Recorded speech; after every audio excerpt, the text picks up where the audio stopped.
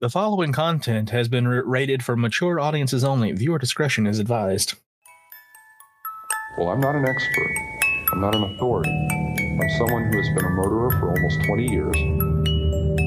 Maybe I should have killed 400 or 500 people, then I would have felt better. People say Ted Bundy didn't show any emotion. There must be something in there. I showed emotion. You know what people said? See, you really can get violent and angry. Welcome to The Squawk and the Hag, a podcast about murder, mystery, the supernatural, and even a conspiracy or two. Dun, dun, dun. My name is Mo. And I'm Kraken. Mele-Kalikimaka is the thing to say on a bright Hawaiian Christmas day. That's the island greeting that we send to you from the land where palm trees sway. So let's see what was that word? Clicky clacky. Mele-Kalikimaka. Clicky clacky. Come on, it's a classic. It's Bing Crosby, man. Yes. Listen, I struggle with English. It's Hawaiian. Exactly. I struggle with English. You think I can speak Hawaiian? Need I remind you about the chairs? Abracadabra, there is a chair. I need to find new friends. You know you don't mean that. But before we get into the stories, we did want to say that some new things are happening on the website. We have started an email list. And if you are interested in getting a monthly recap of episodes, posts, anything Squonk and Hag related, you can go to our website and sign up. It's in the footer. I think I accidentally set up a pop-up. Phrases you only hear around here. I accidentally set up a pop-up. What's really sad is that's what I do for a living. I work for an email service provider, designing and implementing emails, pop-ups, preference centers, on-site and email experiences. Oh no, I tripped and I designed a whole website. I mean, it's pretty accurate. I know, like, when we first started the podcast, we were like, yeah, like, we should do all this stuff. And then I'm like, I made a website. I made a website. We now have Twitter and Instagram. Hey, look, there's an email list.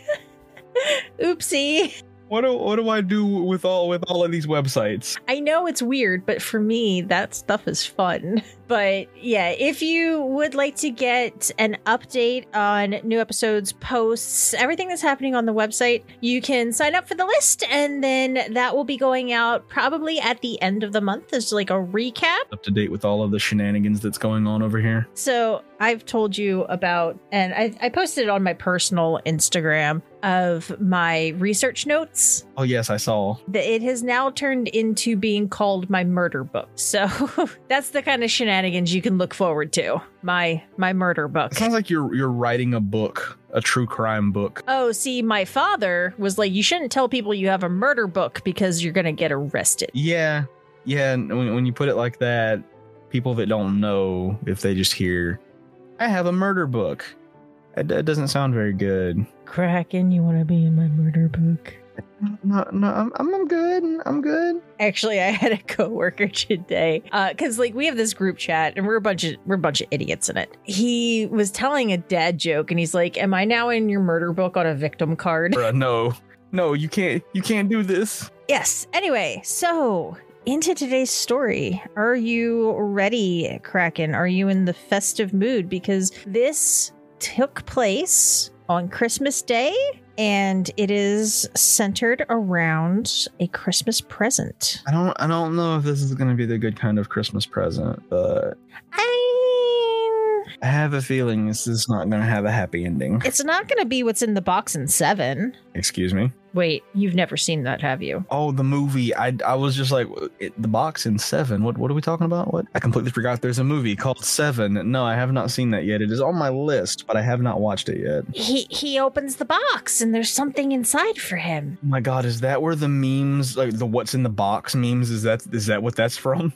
Mm-hmm. I had no idea. Yeah. I'm not going to tell you what's in the box because you need to see that movie. Yes, it is on my list. I will watch this. Move it to the top of your list. Trust me. Good. I mean, it's a Netflix list, so I don't think there's really a top or a bottom. I can't really control that, but fair enough. Okay, fair. It has mentally been moved to the top of the list. So, Love you, Kraken. I would never tell you something horrible. Love you too, Mo, but I think that that's a lie. You're right.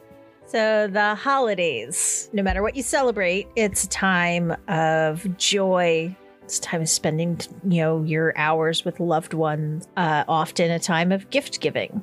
Most people love taking the happiness of this time of year and spreading smiles with pretty presents wrapped in shiny bows. And one of the main things to kind of remember at this time of year is that family isn't defined by blood. So we take our time to spend it with those who mean the most to us.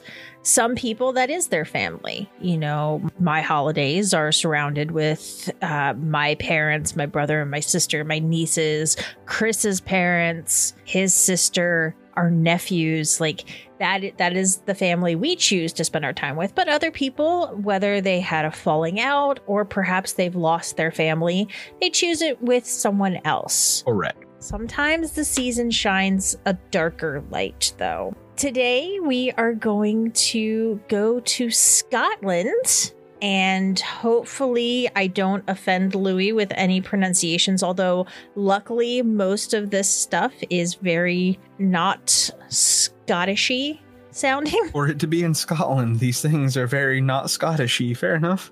Well, no, it takes place in Edinburgh, but most of the stuff is not, one of the people's last name is Williamson. I think I can pronounce that one. Watch it be like something completely the opposite of Williamson. Well, if it was in the Germanic area, W's are pronounced like a V, so I would be saying it wrong.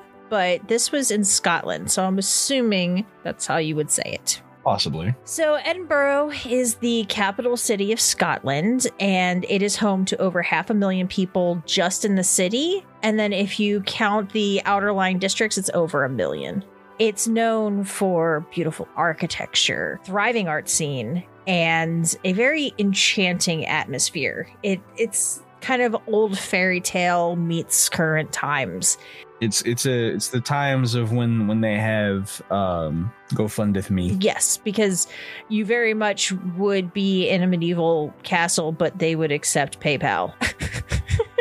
And I don't know if you ever heard of some of the festivals and everything like that. There's big music festival, there's art festivals, comedy festivals. Kickstarteth me. I'm leaving. I'm done. There it is. But in this beautiful place at this very warm, happy time of year, it's hard to imagine a horrific holiday like we're going to talk about. Wonderful. I'm sorry. So excited. Happy holidays, Kraken. This is my gift to you. Great. You didn't by chance keep the receipt? Oh, no, I made this for you. I did all this research by myself. Wonderful. I put it all together. I wrote it up. I mean, this is straight out of the murder book. It is straight out of the murder book. And it's actually page 1 of the research notes section of the murder book. And this is my version of knitting you a sweater. It's going to wrap itself around you and keep you cozy. Why did I think you were about to say it's going to wrap itself around you and strangle you or something like that? Because given the nature of the stories that we read here. We're going to go back to 1977. Richard McCabe was born in Perth, Scotland. As he grew up, it was very apparent that he was born with the wrong gender. Through the 80s and 90s, started wearing female clothing, which led to a lot of verbal and physical bullying. There are still struggles within the LGBTQIA plus community, but back in the 80s and 90s, it was worse. It was a lot worse. It was a lot worse. It was more, people were more open about it. Yeah. So now there's a lot of judgment and there's a lot of poor treatment, but there were actually stories of Richard walking down the street and being just blitz attacked by a gang of other students and then beaten pretty much to a pulp. Yeah, that's usually not a good thing. It's a no. No. No. And nobody deserves that treatment. No matter. No. I do understand that not everybody understands these lifestyles. But just because you don't understand something doesn't mean it's wrong, and it doesn't mean that that person should be persecuted for it. Like, I don't know what it feels like to be born a gender that I don't identify with, but that doesn't mean it's wrong, and it doesn't mean it's not real, and it doesn't mean that those people should be hurt physically, emotionally, psychologically, verbally. So it's something that does really bother me a lot. Yeah, understandably so. All of this abuse led to a personality filled with defensiveness, paranoia, a sort of volatile response, which is understandable from a psychological standpoint. In 2002, she surgically transitioned and legally became Melissa Young. And I will say it was very weird researching this story because my real name is Melissa. And I was like, oh, I kept seeing Melissa did this and Melissa did that. And I was like, no, I didn't. I did not. Well, here is a very, very, very key difference between the two of us. Melissa Young stood 6'3" tall. Yeah, no, you're quite the opposite. Yeah, I'm a foot shorter. Womp womp. Mo says as she's currently recording this, feet dangling off the chair like a child. Hey, no, I have my feet on my footrest, which is about 6 inches off the floor. Basically got like a little booster seat. Her husky voice was considered both endearing and intriguing. It was very unexpected when she opened her mouth, but it was something that people, when they met her, were kind of drawn to, etc. But the past of disrespect and pain just continued to affect her. She did not have any long-term relationships. Everything was one-night stands in terms of romantic endeavor. She had trust issues. She had just a lot of, and we will go into some of the psychology and the psychological diagnoses later, but she just did not ever have a long-term relationship. Knowing some of the things that she went through, and you know that wasn't everything, yeah, I could see you having trouble trusting people. I'm assuming we'll get into some of these things that she went through. Well, I mean, just the physical and verbal abuse. You know, the gangs beating her up. Oh, I was thinking there was something worse than that, but yeah, that'll do it too. Yeah, but, you know. I mean, you have to think. Not only did that stuff happen, but that stuff happened as a young adult, as a teenager. Yeah, and you know, those are the years that you are really forming who you are and what you want to be. So, speaking of that time, not childhood, like teen years, high school, the young adult years, she started heavily drinking as a teenager, to the point of becoming an alcoholic very early in her life. And her habits also escalated to recreational drug use. Now, some of it was, I guess you could call it harmless. You know, she used marijuana. Oh, the end of the world. A forbidden lettuce. But at the beginning, drank a lot, smoked weed.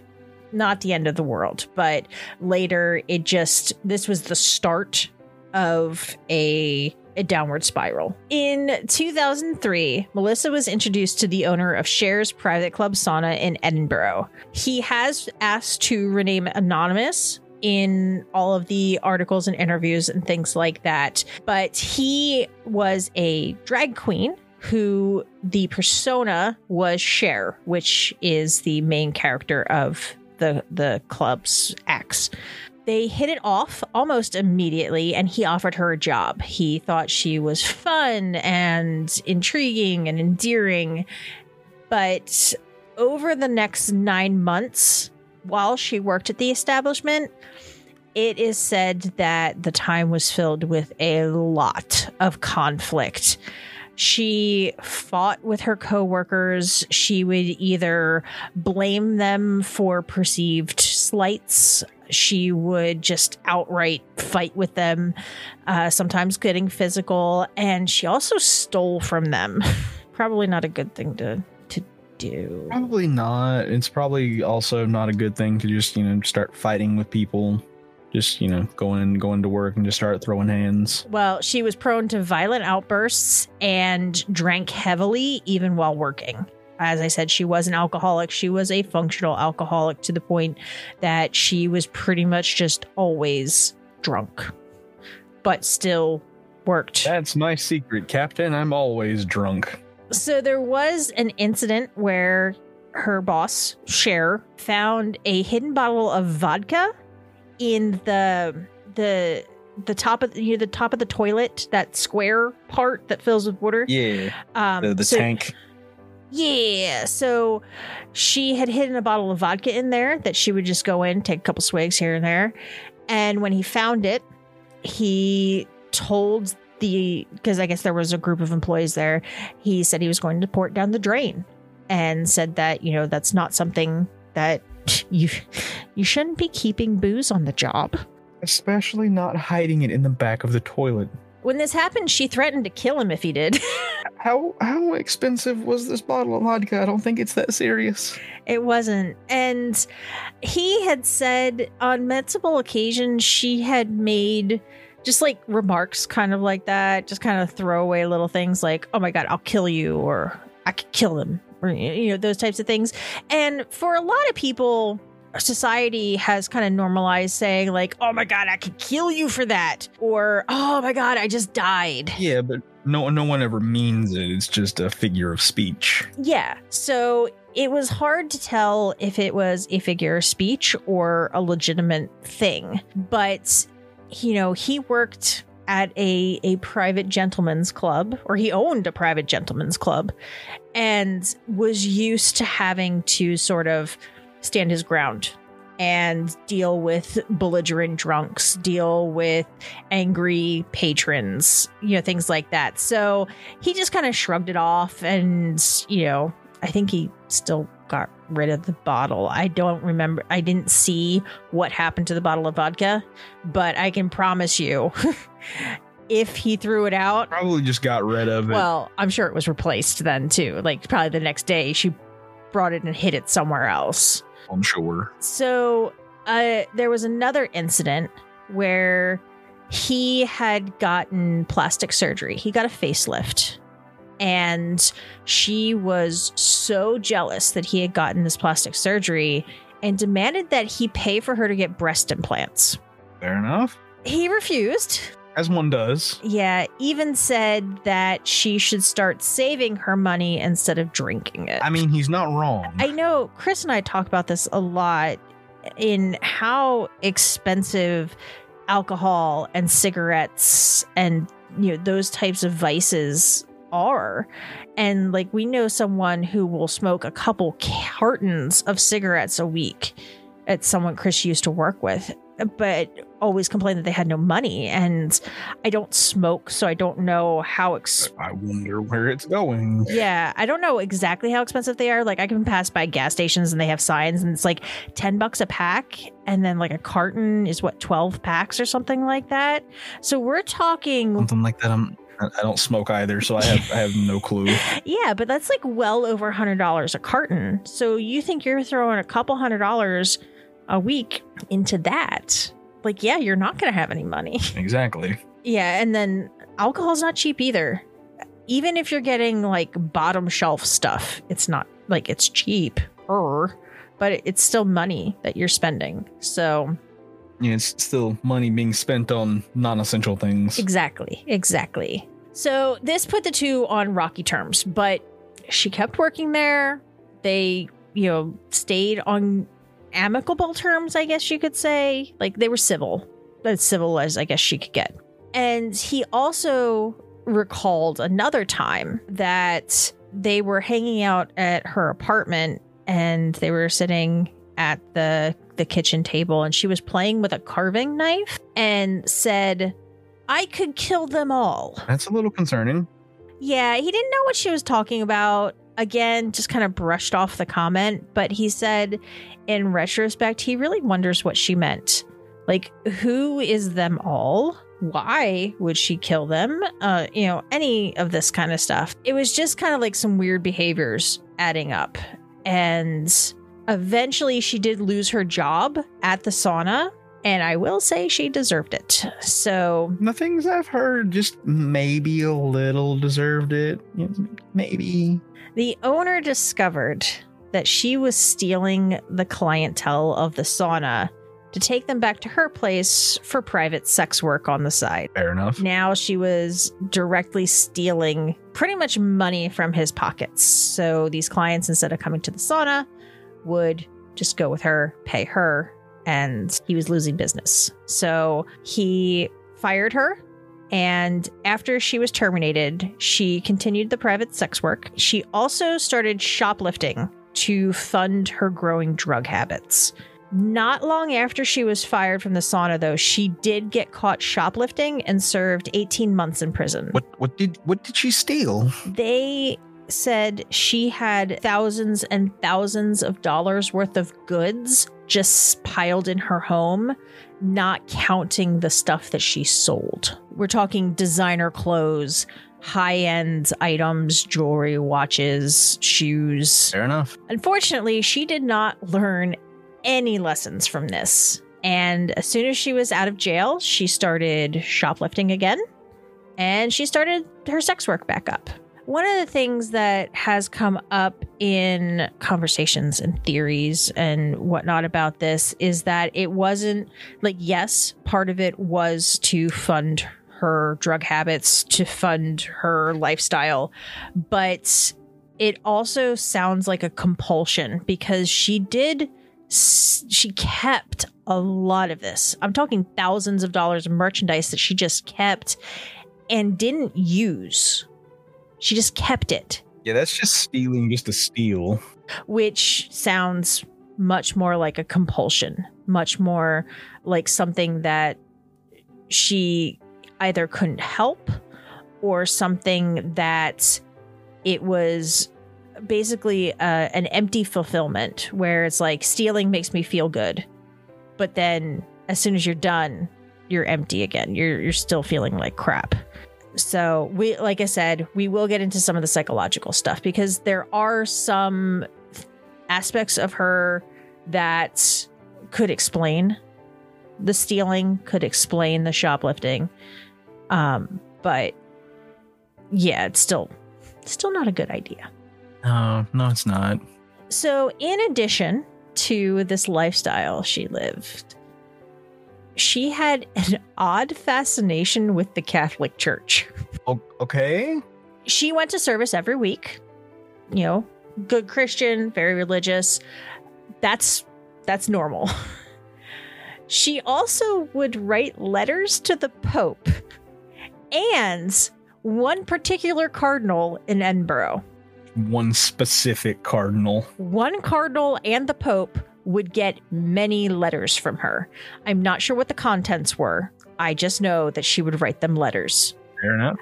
I also don't know if they ever replied. So I don't know if it was like fan mail where they just got it and like were like, thanks. I mean, if they sent enough letters, they may have finally gotten noticed and got a reply. But it was probably one of those auto-generated replies from like their... where it's like a stamp with their signature at the bottom. Yeah, it's just their receptionist with like just their sigil on a stamp. Just like, I'm just gonna pre-type this. I don't know why I just imagine, you know, those stamps that like those self-inking stamps where you like click them and they're like, oh yeah. And it just says "Love the Pope." Yeah, they probably have one of those. I wonder what it pays to go work in the Pope's fan mail department. And just, you know, type up just a little thank you note and just like grab the little clicky stamp and just love, the Pope. Love the Pope. And then when they want something extra, just, you know, put on some lipstick and, you know, kiss the letter. The bottom of the envelope. Oh Lord, you know we're going to hell for this conversation, right? What's the Pope's color? The Pope always wears white and gold. Gold lipstick, fair enough. Oh, what color lipstick? I thought you were... No, we're going with gold lipstick. No, this is fine. Nah, I would imagine like a really nice, like bright, warm tone red. Cardinal red, got it. Yeah, cardinal red. Because you don't want to... Apparently, it is a fashion faux pas to match your lipstick to your outfit. Of course. So the cardinals can't wear that nice rich red. They would have to wear like a darker red or another color entirely. But actually, I could see a cardinal, since you have this bright red head to toe outfit, like just like a neutral lip, you know? Or would they be goth and have black lipstick? I feel like that's too much. Like, I feel like a cardinal would be much more classic and sophisticated. Understandable. Where did this conversation go? This conversation went straight to hell. That's what happened. It did. Moving on. Yeah, so she would write letters to the Pope and this one particular cardinal. The congregation she attended was very accepting of her. They knew she was transgender, but they also understood she was a very devout follower, that she, you know, wanted to be there. She wanted to have that connection with God, until they discovered that on her way to and from church, she was soliciting bus drivers. And I don't mean she was asking them to join her MLM. She would slip these bus drivers notes advertising $50 for sex, or not 50 pounds for sex. Fair enough. When they found out about this, they're like, you need to leave the congregation. You know, they just could not accept that type of sin.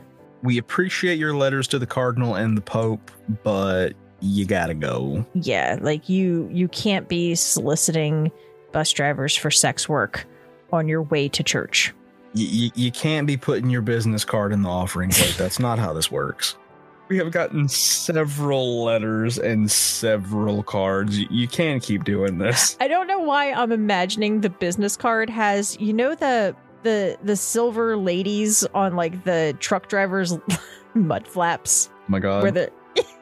But it just has those on a business card with her name. It's just a velvet red business card with like some gold glitter on it. So I'm not sure if she joined another church after that. Probably.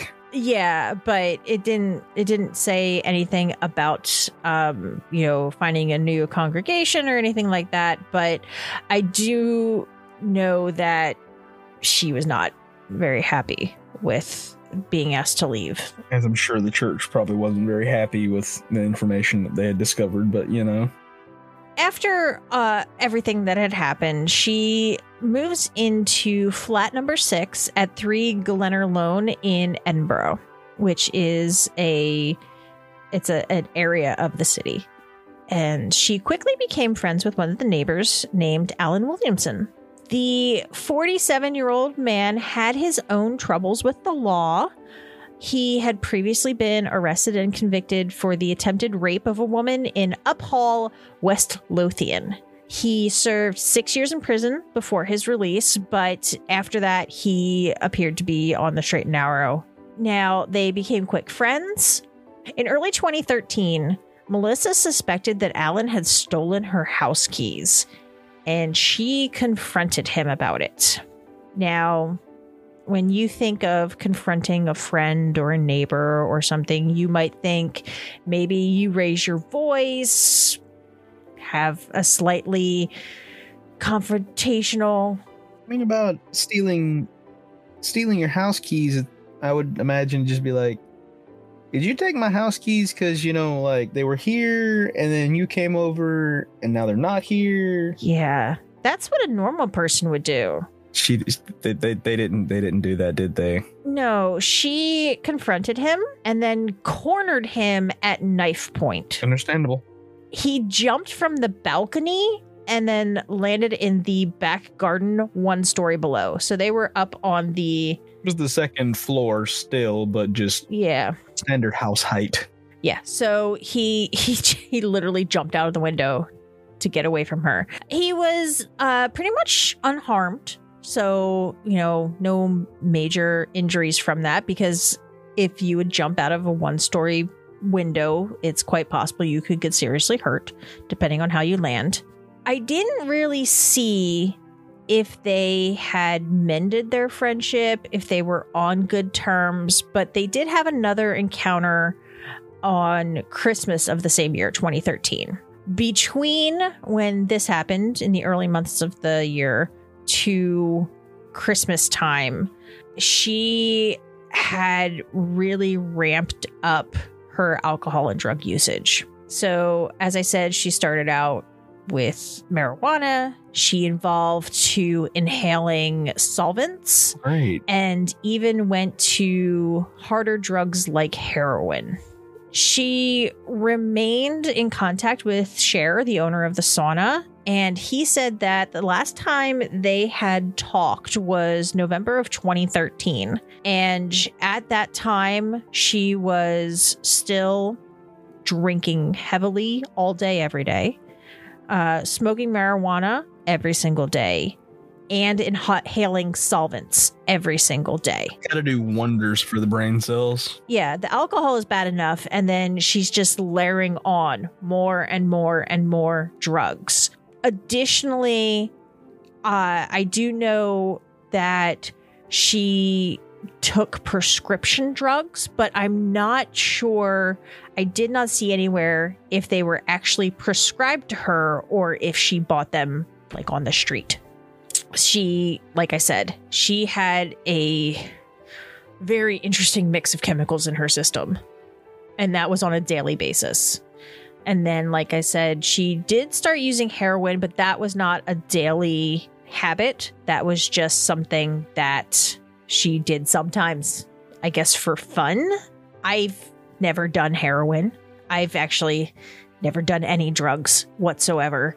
From what I have heard through research and stories and things like that, heroin is not a fun drug. Heroin pretty much just takes you to like comatose levels, and people take it to forget, which does make sense knowing that she had such a troubled past. But like, it's not like she was out at a party and dropped some E because she was, you know, having a good time. Like, she was trying to forget. She was doing horrible things to her body. But yeah, I really don't know anything about drugs. I'm sorry. Same. Yeah, I mean, like, why are you apologizing? I guess I shouldn't apologize for that. That's a good thing. Christmas Day, 2013. Alan visited Melissa. I could not find public accounts as to why he was there. Did she invite him over? Did he visit of his own accord? Was it a pleasant visit, you know, just friends getting together for the holiday? Or was it something, you know, confrontational, something like that? But she did have Christmas presents for him. So I'm assuming it was on better terms, unless she thought they were on good terms and he did not, because I wouldn't be surprised that he wouldn't be on good terms with someone who held him at knife point and made him jump out a window. Yeah, I wouldn't blame him. Yeah. But she did have a Christmas present for him. She had gotten him a pair of unisex running sneakers, or since this was in the UK, everything called them trainers. Sometimes I think some of the stuff that fancy. It's so cute, like trainers and jumpers and all that stuff. But anyway, so she got him a pair of unisex running shoes and the 2014 calendar from the Sun newspaper. So this calendar is very similar to something like the Sports Illustrated swimsuit edition, where it has beautiful models in skimpy bathing suits.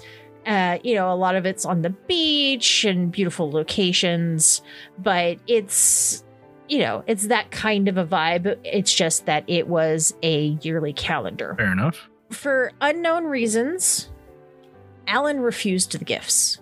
Unknown reasons? Unknown reasons. Nobody knows why he refused the gifts, but he just said, no, I can't accept these.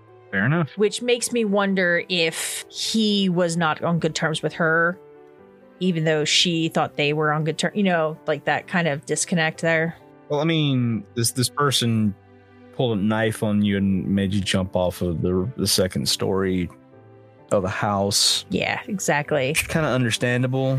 Exactly. You might not want to accept a gift from them.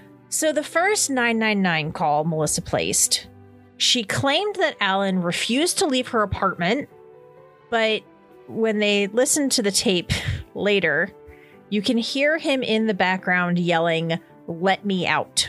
Yeah, I've got him locked in my bathroom. I don't know why he won't leave. I mean, it's a mystery. So after this call, she proceeded to grab a 6-inch kitchen knife and started attacking him. Her second call to 999 was her reporting that she had stabbed someone 7 times. She also said that she was psychiatric. "Can you take me to the Royal Edinburgh Hospital, please?" She later, when police arrived, asked them to take her to Carstairs Hospital. Both of these hospitals are psychiatric institutions. After the second 999 call, obviously police were dispatched, and they didn't really know what was waiting for them. They found Melissa with her hands covered in blood, and she told them, and I quote, "The power it gave me was amazing."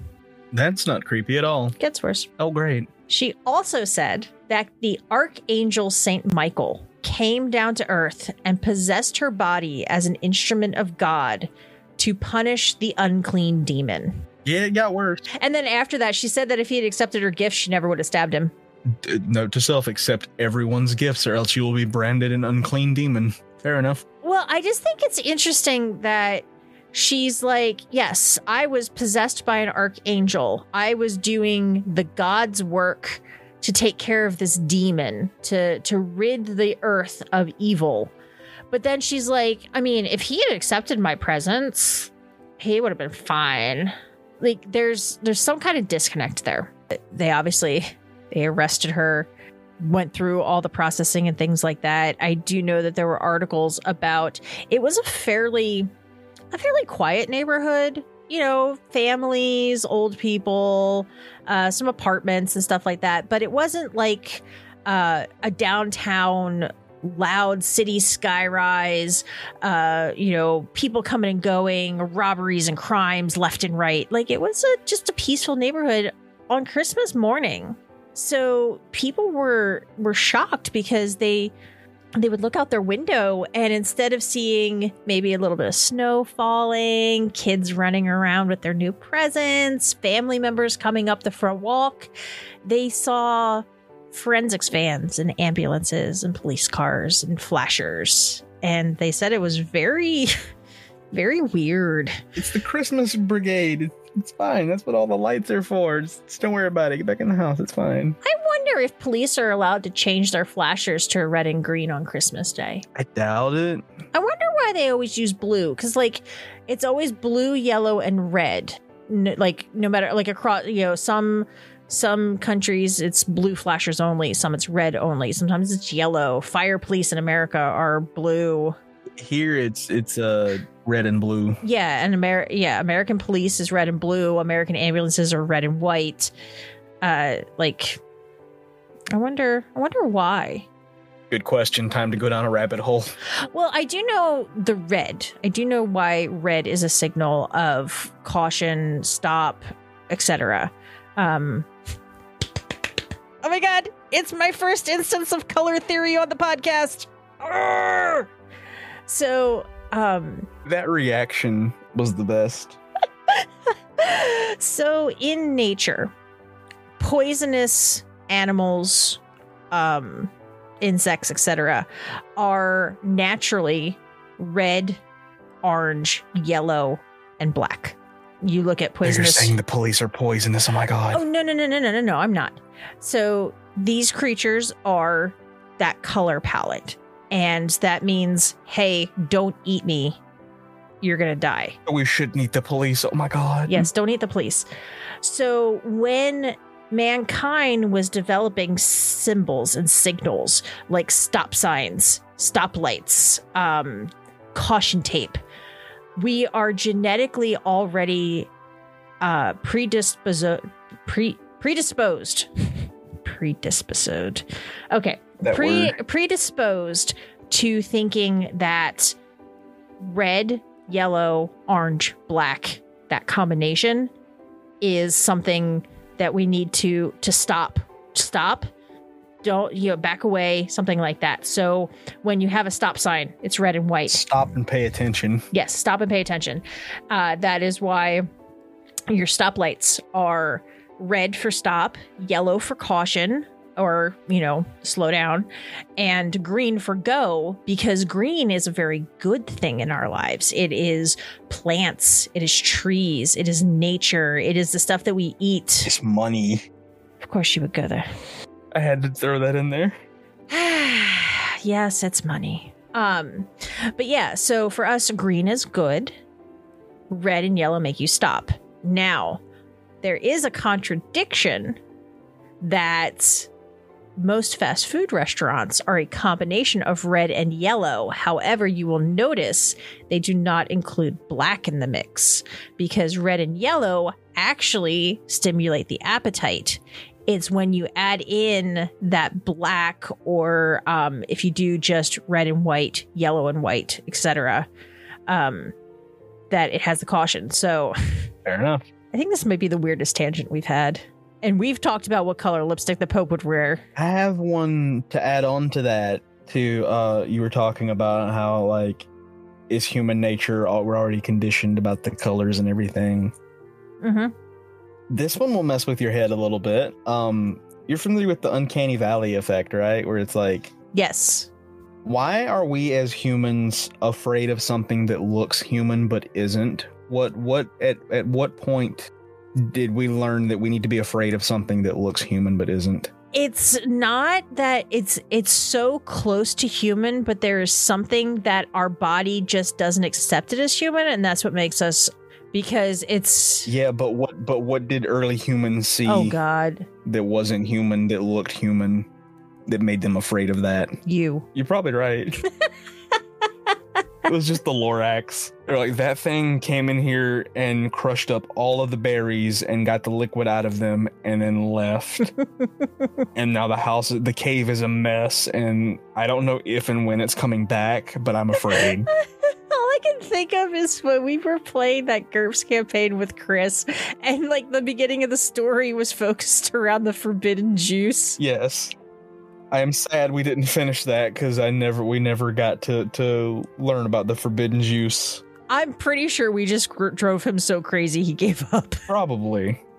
Could you imagine DMing the two of us? I mean, he doesn't have to imagine, he did it. I know, but we don't know what is. We did not experience that. No, I'm sure it's bad, because we spent like a whole round that one time just shooting and healing each other because we were arguing. Not like legit arguing, but like our characters were arguing, so we just like wasted turns and ammo and supplies fighting each other. Hey, at least I know how to climb into a window. And then he was just sitting there like... You could tell, like, because I was sitting in the same room as him. Like, you could just see his body language. He was like, will you just stop? He was done. I spent hours on this campaign. He did. I felt so bad. He like worked really hard on it, and then we just ruined everything. Then we had the whole stealth mission where I just ended up breaking a window and alerting everyone in the house. Mm-hmm. Mm-hmm. As one does. Not as one does, as Krakow does. As one does.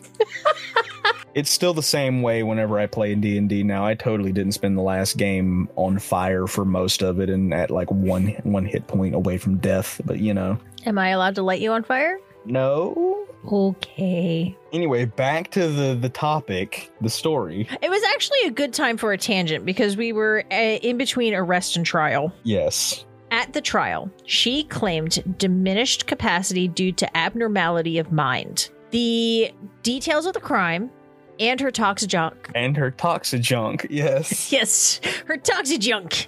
The details of the crime and her toxicology report led to a questioning of if she truly had diminished capacity and if she could or could not legally stand trial. From Alan's autopsy, his cause of death was stab wounds to several key areas of his body. In total... So I had said, you might not remember because the tangent. Which tangent? She called police and said she stabbed someone 7 times. Alan was stabbed 29 times. I know you're not good at numbers, and I know those are both more than 4. However, 7 and 29 are not the same. Oh, really? I had no idea. I thought they were, very close. But this is good to know. 12 of the wounds were to his arms, most likely from defensive postures trying to block off the knife. 12 were to his chest, focused mostly on the left side, and 5 were to his legs. There was pronounced injury to his left lung, heart, diaphragm, stomach, pancreas, and spleen, in addition to transection of the femoral artery. So I'm not sure how much you know about anatomy, but the femoral artery is one of the main vessels that provides blood to the lower extremities. Well, I know you don't want to sever any of them or, cut any of them, but, I'm aware that one is one that you definitely want to leave alone. Yeah. So that is one of the main ones, along with like the carotid and stuff like that. So if you transect or cut one of those main blood vessels, you bleed out very, very quickly. Yes, there was a lot of other damage as well, but that one kind of sealed the deal. Yeah, that'll do it. Yeah. Melissa's toxicology report was... I mean, the term used in the documentation was extensive. I would like to use the non-official sounding word of bonkers. They found 14 different prescription drugs, 4 recreational drugs, including marijuana and heroin, a blood alcohol level far above legal limits, and she had also inhaled solvents that day. She was just having a party, huh? I want to know how she was conscious. That's the fun part. She wasn't. Well, the thing that you have to, a lot of times when you talk about a stabbing, like you don't necessarily think about what is involved physically in that. So we're talking 29 times of stabbing, removing the knife, and repeating. That is a lot. First of all, that is what is considered a crime of passion, which usually involves overkill. So when, say it's a robbery gone wrong, you're usually not going to use a knife. And if you would, it would be like once and done. You like stab and run. Because the knife is very personal. Exactly. You got to get like right there, and there's more involved in that. That's why most of the time, if someone's going to rob someplace, they take a gun. It's much less personal. There's a distance between there, and just the sight of it is threatening. Yeah. But yes, so this is up close and personal 29 times, and she did that on all of these drugs. So you have to think she had a crazy mindset. And then additionally, like, I don't know how she did it. Like, I have one beer and I want to go to sleep. Apparently that combination makes you want to stab people. And this is why we don't do drugs, kids. Exactly. So there were 6 consultant psychiatrists for the court. There was also a psychiatrist for the defense who didn't necessarily agree with all of these things, but like I said, it was a panel of 6 psychiatrists, and the one for the defense is going to be trying to turn things in her favor. They agreed that yes, she suffers from severe and multiple cluster B personality disorders, which we'll explain. The defense's psychiatrist said yes, she suffers from these personality disorders, so she should not be tried as a normal trial. It should be diminished capacity, etc. The other 6 said these personality disorders, they explained her personality, they explained her actions, but they did not exclude her from the capacity to stand trial.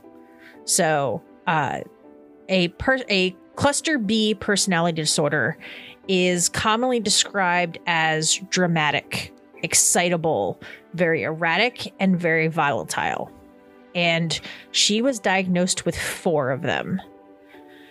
She was diagnosed with narcissistic personality, which is a very grandiose need for admiration and a lack of empathy. So it's always about me, and very little about anybody else. It is also very typically characterized by a hardship of maintaining work and personal relationships, not just romantic, but also friends. So we looked at, she lost that job at the sauna and then just kind of freelanced as a sex worker and also didn't hold down any good, solid relationships. Just dropping the business card everywhere. Yep, them bus drivers. So she was also diagnosed with a histrionic personality, which is a very exaggerated emotionality, has a lot of attention-seeking behavior. Very typically, the person is flirtatious and seductive, very charming, very manipulative, very impulsive, and, kind of turns the situation in their favor.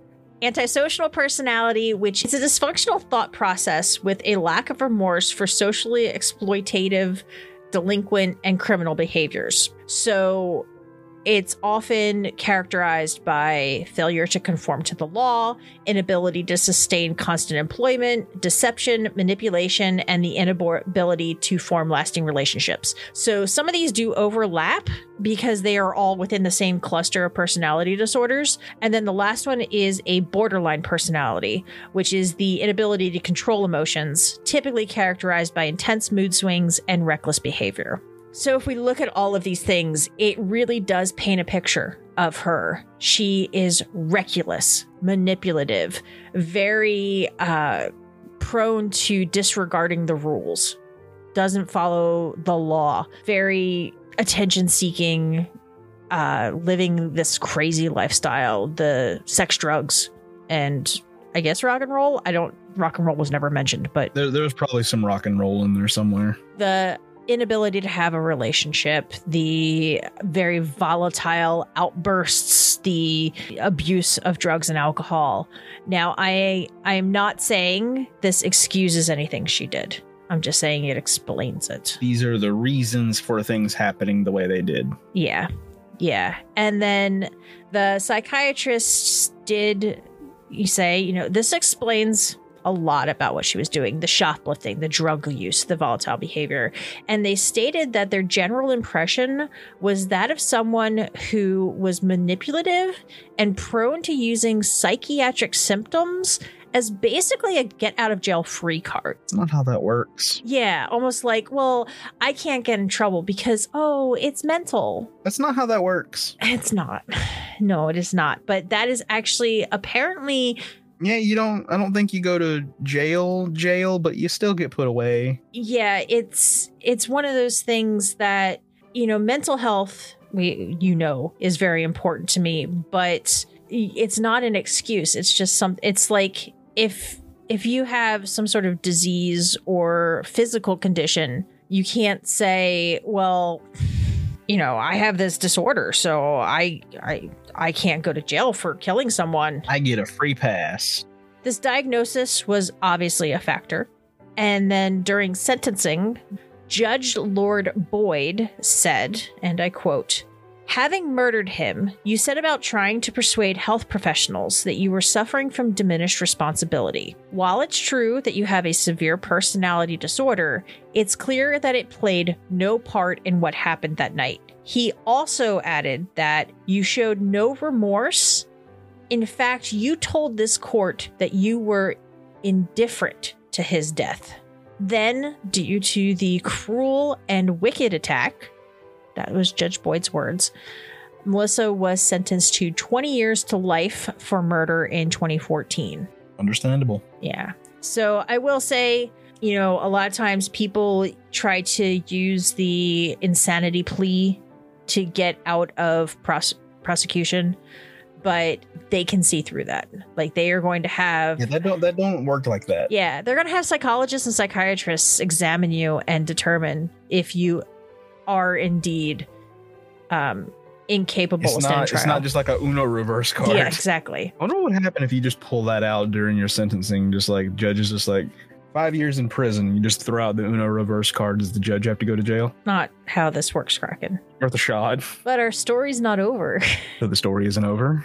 Oh, no. On June 3rd of 2014, the prison shop at Cortonvale Prison, which is Scotland's only all-female prison, it is also where she is serving her sentence. So the prison shop was open, and after a disagreement over cigarettes, Melissa was asked to return to her cell. What is it? Malicious compliance? Where it's like, fine, I'll do it, but I'll do it my way. So she was approaching other inmates' cells, kind of wandering and dawdling, and the guards asked her once again to return to her cell. You know, she was obviously trying to start trouble. She was provoking other inmates, and it's just easier if she would go to her cell. Yes. So at this point, she lunged after Officer Henson, which was one of the guards on duty. She grabbed Henson's ear and her hair and pulled her to the ground. So I don't know if you've ever had longer hair. I know now you wear it in a buzz cut, but I used to, yes. yeah, when you have any hair that is grabbable and it gets grabbed, it is not pleasant. Yeah, as I would imagine, yes. Yeah. So she grabs Henson by the ear, by the hair, and pulls her to the ground. They start struggling. She is kicking and punching and attacking the guard, and eventually bit the woman on her stomach. Other guards came, got her off of Officer Henson, got her into her cell. It was a little more physical this time. They were actually putting her in her cell instead of asking her to go there. But Officer Henson was taken to the hospital and treated for bleeding and bruising at the wound. So this wasn't just a little, like, you know, when a kitten is playing with you bite. Like, this was something that actually, like, took a chunk out of her. So Melissa was charged with assault and got an additional 6 months of mandatory time added to her sentence. So the shortest sentence she can possibly serve is 20 years and 6 months, but she can possibly serve up to life in prison. So that's going to be... Yeah, that's not going to help your sentence, attacking a guard. But that is the end of the story. And it kind of... So I do know it is a horrible thing, but it does kind of make you look at the holidays with a little bit different perspective. And even if you don't like a present, or someone you know doesn't like a present that you gave them, that's not what it's about. It's about the thought. It's about sharing. I thought you were about to say, if you don't want a present or you don't like a present, accept it anyway, because you could get stabbed. And that's the difference between us, Krakow. Yeah. As always, make sure to check out our website for all of the show notes, sources, and more information at thesquonkandthehag.com. And we would also love and appreciate your support by either leaving a review on iTunes or through small monthly donations using the viewer support link in the description. And if you don't subscribe, make sure to follow us on your favorite podcast network to get notified of new episodes every Thursday. All right, Krakow, you ready? Okay, bye.